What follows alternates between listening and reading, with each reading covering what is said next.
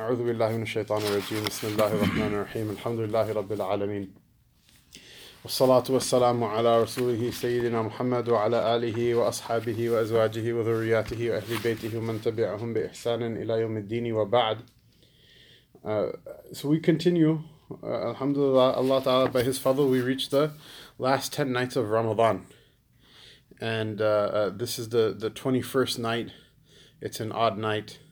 There's a possibility that it's Laylatul Qadr.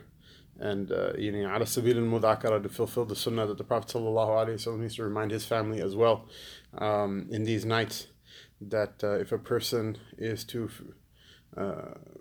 be in these nights in general and in specific, if they are to feel that tonight might be Laylatul Qadr, then the dua that was prescribed by the Prophet ﷺ is Allahumma innaka afuwan tuhibbul afwa fa'afu anni. Oh Allah, you are the one who is completely and emphatically the person who forgives, such a forgiveness that it doesn't leave any ill effect behind. One is someone asks for forgiveness and you grudgingly forgive them, and one is that forgiveness that is like forgive and forget. Although Allah Ta'ala doesn't forget anything, but it's the forgiveness that leaves behind no trace of the ill will from the offense, to the point where it comes in the hadith of the Prophet ﷺ, not only is it ta'ibu min al-dhanbi kaman la dhanba lahu, the repentant from sin is the one who has committed no sin at all. In fact, the sin is turned into a good deed. Allah Ta'ala will actually reward you for that sin as one of the many acts of grace from repenting to Allah Ta'ala. So that's the afu of Allah Ta'ala, is that He forgives in such a way that He's not going to hold it against you afterward once He's forgiven you. Allahumma innaka afuun, you're the one who always forgives like that, unconditionally and completely. Tuhibbul afwa, and you're the one who loves that people should forgive one another completely. And this also has a connection with these days, with these Mubarak days. Why? Because not forgiving one another in these days, when everything is said and done. Obviously, if someone still owes you money, they still owe you money. If there's still some sort of zulm going on against you, you have the right to pursue that. If there's benefit in it, you have the right to still pursue it, and it's okay to pursue it if there's some benefit in it. But when everything is said and done, and you've gotten your restitution or things have passed, a person should forgive. And withholding forgiveness to one another is especially when somebody asks you for forgiveness. To not forgive them at that point is just like unhuman. But even those who don't forgive you, even those who wronged you and they don't say anything bad, it's from the prophetic character to forgive them. And again, that doesn't mean that the money they owe you that they haven't paid, that that debt is forgiven, but the sin that's involved with it. It comes in the hadith that withholding forgiveness from one another is a reason that Allah Ta'ala will withhold forgiveness from people. That the day of Eid is an occasion of Allah's forgiveness, and Allah Ta'ala tells the angels that in the unseen go and give bishara to my slaves that they've been forgiven. And the angels will ask, how about so and so and so and so? They still got beef with one another. And the Lord Jalla wa Ala will say, leave them until they forgive one another, then they'll be forgiven too. So tuhibbul afwa, that you love that people forgive one another completely and totally like that. So forgive us completely and totally like that. And so Allahumma innaka afuun tuhibbul afwa fa'afu anna. Allahumma innaka afuun tuhibbul afwa fa'afu anni. The difference between anni is for me and anna is for us if you're making dua in a gathering. This is the wird of the awliya in these Mubarak nights. So read as much Quran as you can, pray as much as you can, say your adhkar as much as you can, and keep away from sin as much as you can, because in the holy times the ill effect of sin is also multiplied. And to sin in these Mubarak nights is a sign of mahrumi, it's a sign of being deprived, which is something we're going to talk about incidentally tonight. So Allah Ta'ala protect us from it. So if all you can do is just shut off the TV or stop doing the sins that you do in the other nights, that's also there's great khair in it. If all you can do in these nights is just go and pray in congregation, there's great khair in it as well. One subhanallah that's multiplied through alfi shahr, through 1,000 months, it comes out to a lot. And one subhanallah is a lot in and of itself. The Yawm al-Qiyamah, people will be walking back and forth between people like stark and raving madmen, hungry, driven mad by hunger and thirst. For what? For one subhanallah, and for one alhamdulillah, and for one Allahu Akbar, and for one la ilaha illallah. So take advantage of these nights for myself and for others. So near the end of the Hayatul Qulub fi Rida al-Mahbub that we've been reading for the last several nights, over a week now, I guess, is a set of discussions on different Quranic themes that are transmitted by the compiler of this book, Maulana Qamar-uz-Zaman Ilahabadi, from a work, Tafsir Jawahirul Quran of Maulana Hussein Ali, may Allah have mercy on him. So he wanted to quote a couple of sections that are important for a person to understand how the heart works, and how Allah Ta'ala, its transaction is with Allah Ta'ala on this path. So the topic we wanted to discuss tonight is what is referred to in the technical vocabulary as Islah al-Jabbariyah, al-Islah al-Jabbariyah, Islah al-Jabbariyat. When Allah Most High gave man a heart, eyes and ears to understand, see and listen to the truth, He commissioned the Prophets ﷺ to explain the truth, and He sent books to them. If a person still does not understand the truth, does not see it and does not listen to it, instead opposes it out of stubbornness and obstinacy, and remains willful on his false beliefs and polytheistic practices, then the ability of such people to listen to the truth and understand is obliterated from them. What does this mean? This means that the haqq comes to you and Allah gives you a chance, He gives you another chance, He gives you another chance, but you're not given an infinite number of chances. And that's something I guess everybody can understand, in the sense that nobody lives forever, but it also doesn't necessarily mean that your chances are as much life as you have. Your chances are as much life as you have, but the life is not the life of the body, the life is the life of the heart. So not accepting the truth when it comes to you, it's an extremely dangerous act. And rejecting it, even though you know it's true or you have an inkling of its truth inside of your heart, is a very harmful act. It's a suicide of the heart. He says what? He says that one who opposes it out of stubbornness, obstinacy, and remains willful on his false beliefs and polytheistic practices, then the ability of such people to listen to the truth and understand it is obliterated from them. It's taken away from them. They die a spiritual death, and they die a death in the heart, even though the physical heart and the physical body may be still ticking. You may be able to go to the hospital and get your vitals taken, and they're not going to sign your death certificate yet, but spiritually your death certificate has been signed. This is something very scary, and this is something a person should take a lesson from in other people. And this is something that a person should be very careful that they surround themselves with the haqq at all times. That they hear the haqq in their ears and they look at the haqq with their eyes, and they understand the haqq in their hearts, whether it makes them feel good or it doesn't make them feel good. Why? Because as long as you keep the channels for the haqq open to your heart still has life in it. There's still some chance that you can do good. Whereas once it's blocked, once your eyes are now watching Instagram and YouTube videos and Netflix and all these things, but they're not seeing the haqq anymore. And once your ears are listening to whatever iTunes and Spotify and whatever nonsense bakwas is on the radio. Some people are like, well, I listen to the news. Sometimes the news is the worst thing to listen to. Sometimes it's better just to listen to Britney Spears or whatever than some of the garbage that they put on the news. If that's all you're listening to, that's all you're hearing, and you're not hearing the haqq, then that's a really scary situation to be in. The inspiration to embrace Iman is taken away from them. This is a condition known as al-qahr al-jabbari, the force of compulsion. This is not jabr in the sense of the predestination which completely absolves a person from the moral responsibility of choice.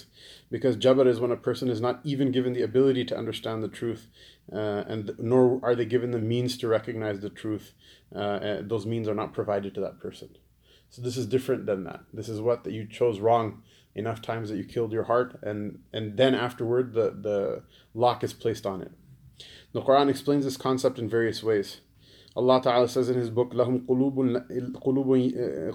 لَا يَفْقَهُونَ بِهَا وَلَهُمْ أَعْيُنٌ لَا يُبْصِرُونَ بِهَا وَلَهُمْ آذَانٌ لَا يَسْمَعُونَ بِهَا أُولَٰئِكَ كَالْأَنْعَامِ بَلْ هُمْ أَضَلُّ أُولَٰئِكَ هُمُ الْغَافِلُونَ.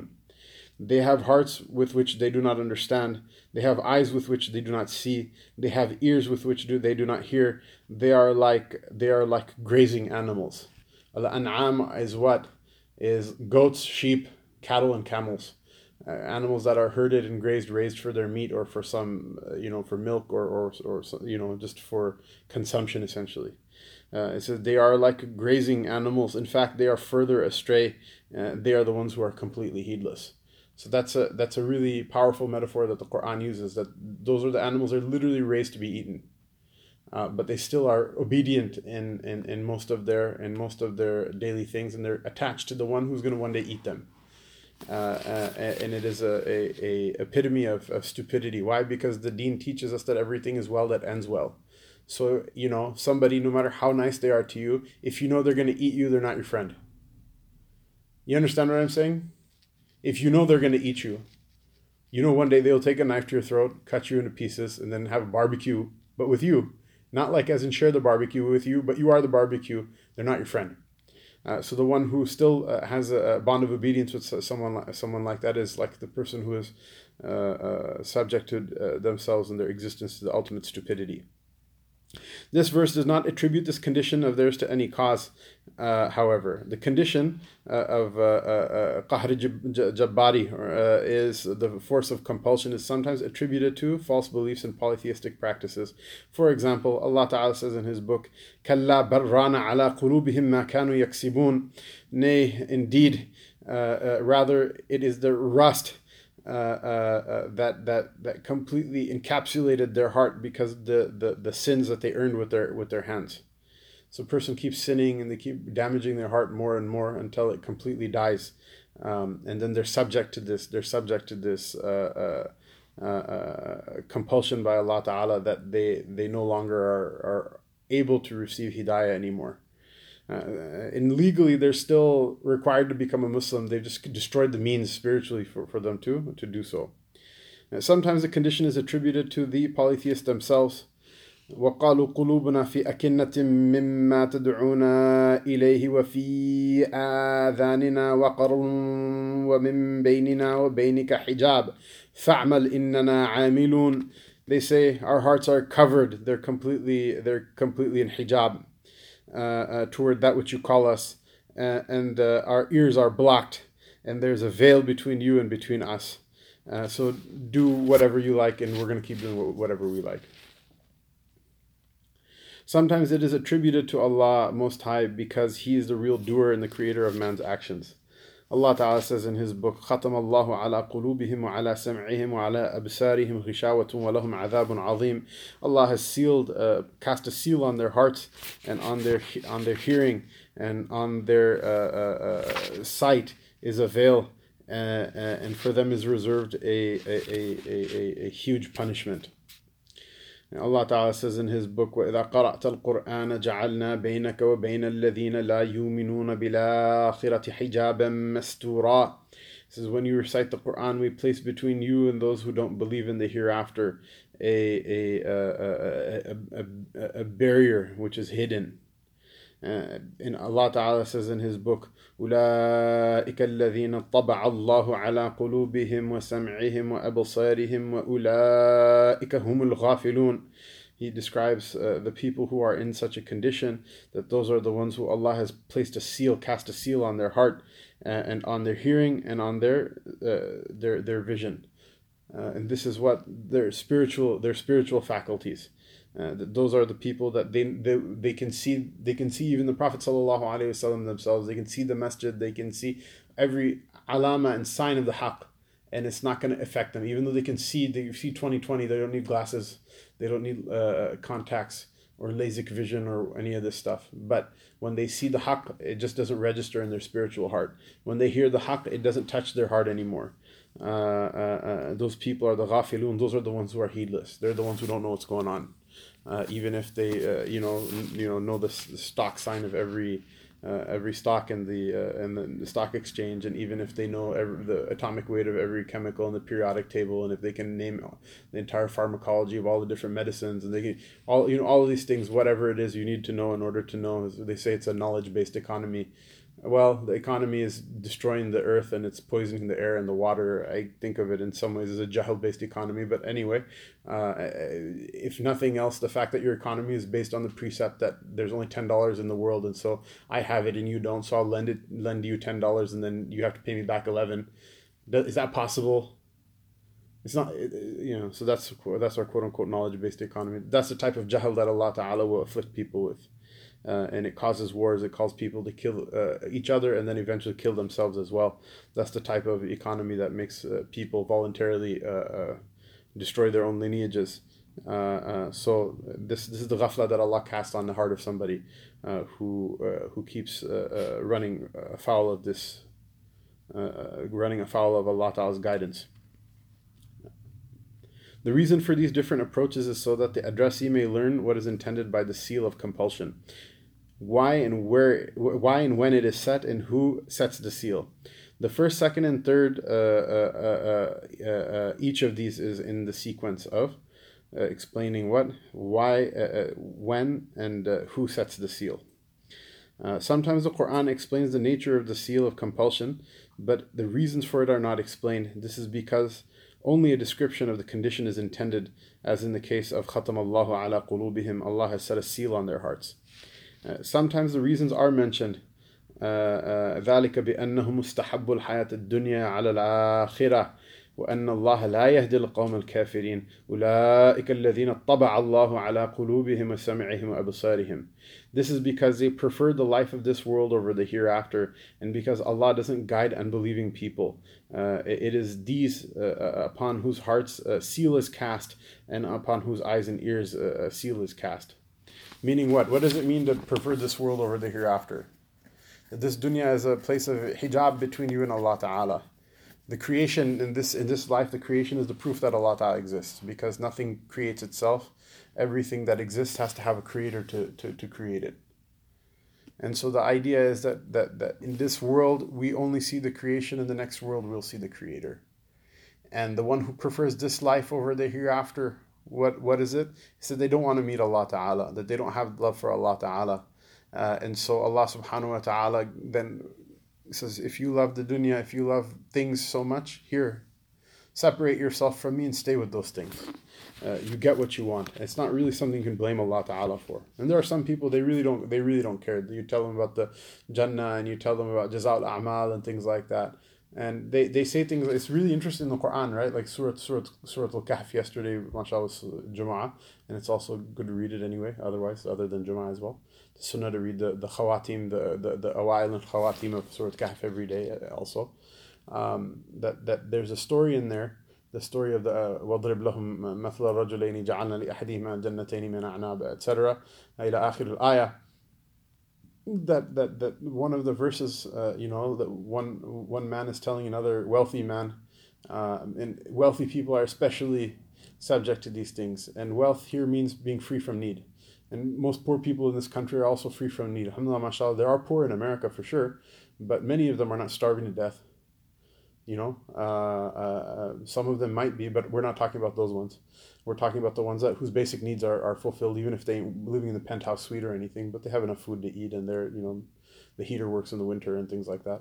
So he says, وَلَئِن رُدِدْتُ إِلَىٰ رَبِّي لَأَجِدَنَّ خَيْرًا مِنْهَا مُنْقَلَبًا.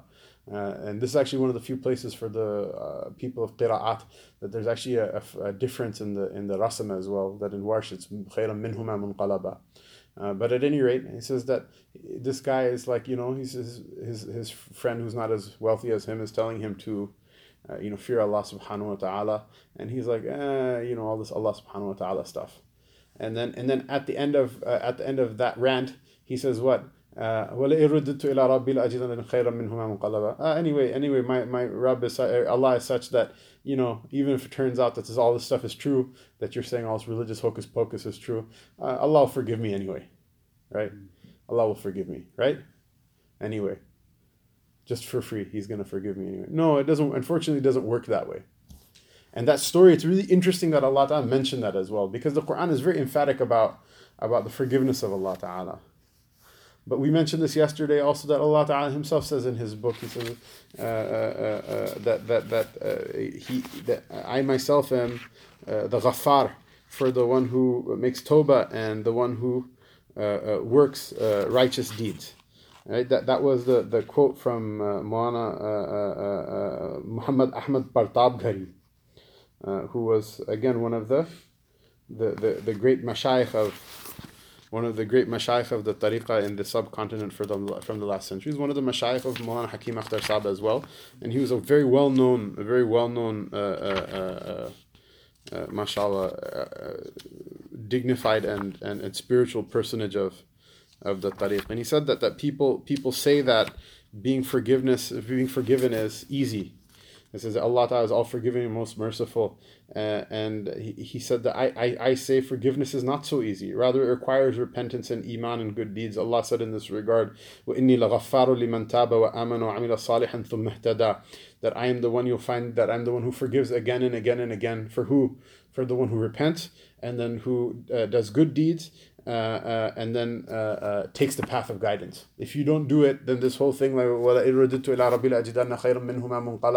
anyway, even if all your Allah Ta'ala stuff is true, that even then, he's nice, He'll forgive me anyway. It doesn't really work that way. In fact, that sentiment of not putting any effort and not putting any love in it and feeling entitled afterward to the forgiveness itself is a sin that many sins are nothing compared to that sin. That itself is a great sin, and it itself is the talk of somebody who is trying to earn the seal being cast onto their heart. Allah Ta'ala be our protection.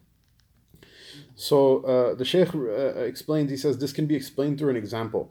A person is in the early stages of suffering from a terminal illness. A very professional and affectionate doctor gives him medication for free and says to him, take the medicine immediately or your condition will become incurable. The patient totally disregards the doctor's advice and does not take the medicine. Or later on, when he's forced to take it, he spits it out. And his condition worsens to the point where the doctor informs him that it is now incurable.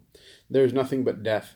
Obviously, it was no fault of the doctor. If anyone was at fault, it was none other than the patient himself. The disbelievers and polytheists are on whose hearts the seal of compulsion is set are just like this patient.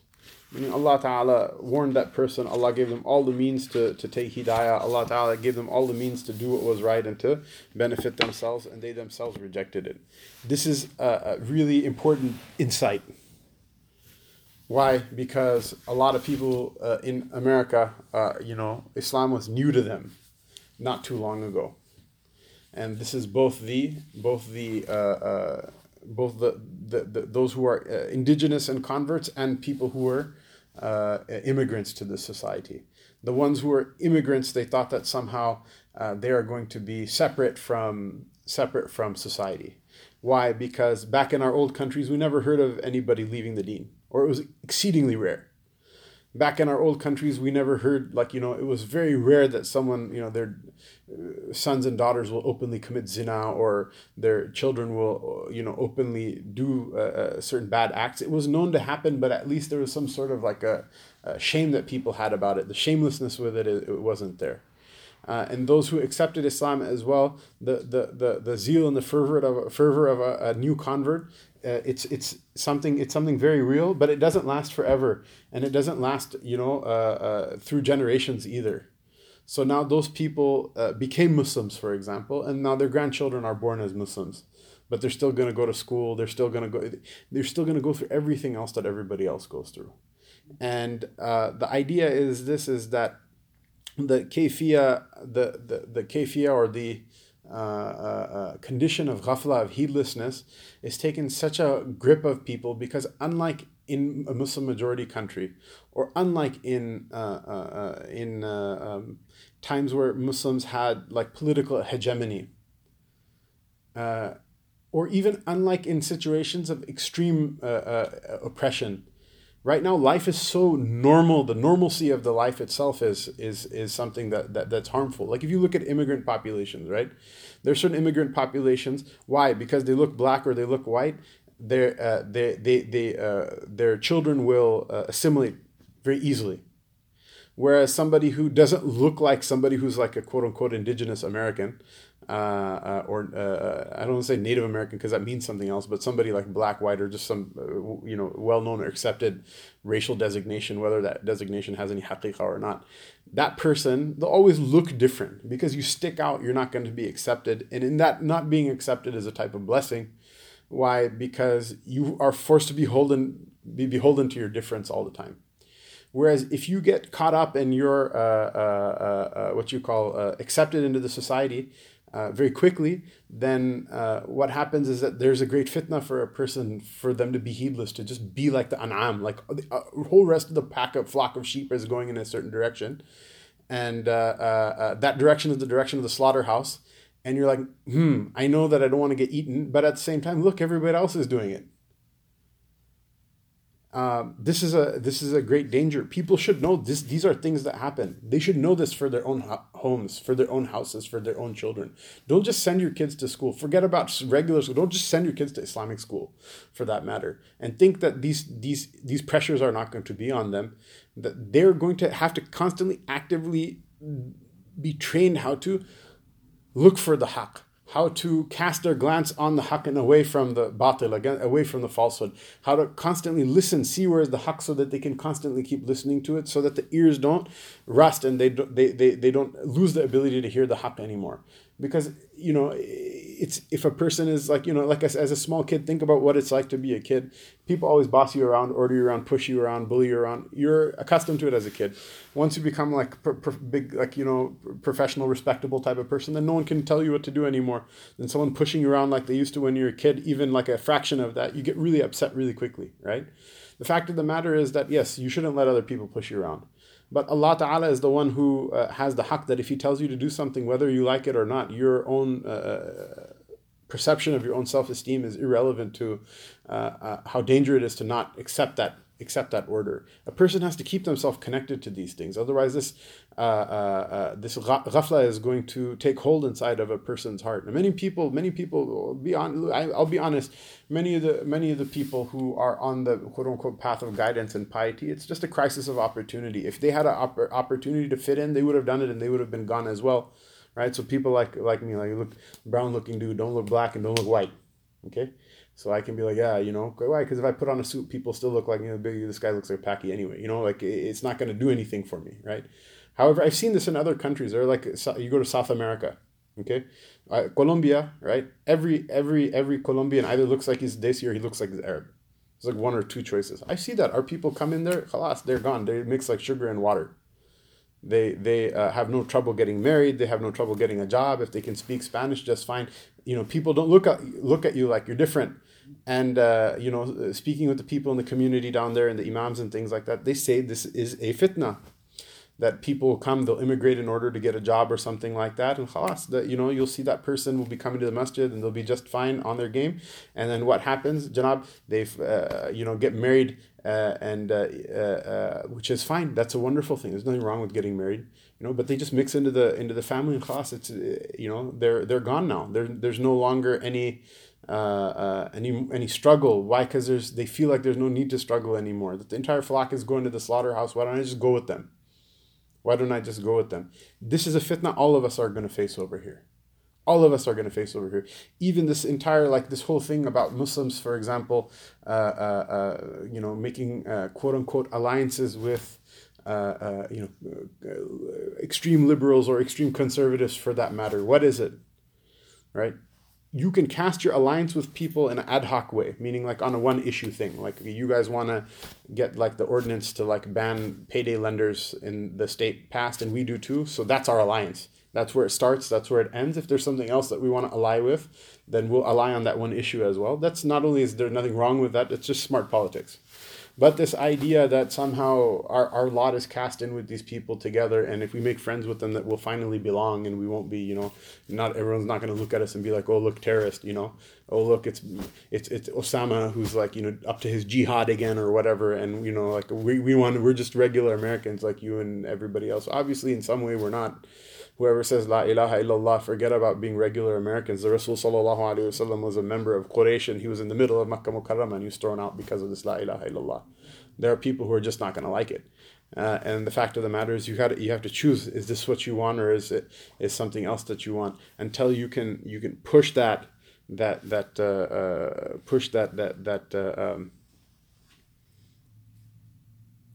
heedlessness, that want to just have everything just go quote unquote normal or go easy in life, and until you can push that out and accept the fact that I'm going to have to keep my eyes open, I'm going to have to keep my ears open, I'm going to have to keep my heart open to realities that may be sometimes uncomfortable. Why? Because that's what will keep my heart connected with Allah subhanahu wa ta'ala and keep it alive. Then those channels are going to erode and die, and once they die, they cut off the lifeblood and the nur to the heart that it needs to survive. And then once the heart dies, then the seal is cast, and a time may come when a person hears every ayah in the book of Allah, every hadith in the book of every hadith of the Prophet sallallahu alaihi wasallam. They may see every convincing proof in the nur in the faces and the deeds of the awliya of Allah ta'ala, living and dead, and it's not going to affect them anymore. And that's not something that you can blame Allah for, because He gave us every choice in our life. So it's mashallah fadl from Allah ta'ala that we have these Mubarak days and nights, that we can make mudhakara of this, when the grip of shaitan on us is let free, and the grip of the nafs on us is at least loosened. Allah ta'ala give us tawfiq to live by His pleasure and die by His pleasure, and to live by His love and to die with His love in this world and the hereafter, and to forgive one another even though it's difficult. وصلى الله تبارك وتعالى وسلم على سيدنا محمد وعلى آله وصحبه أجمعين.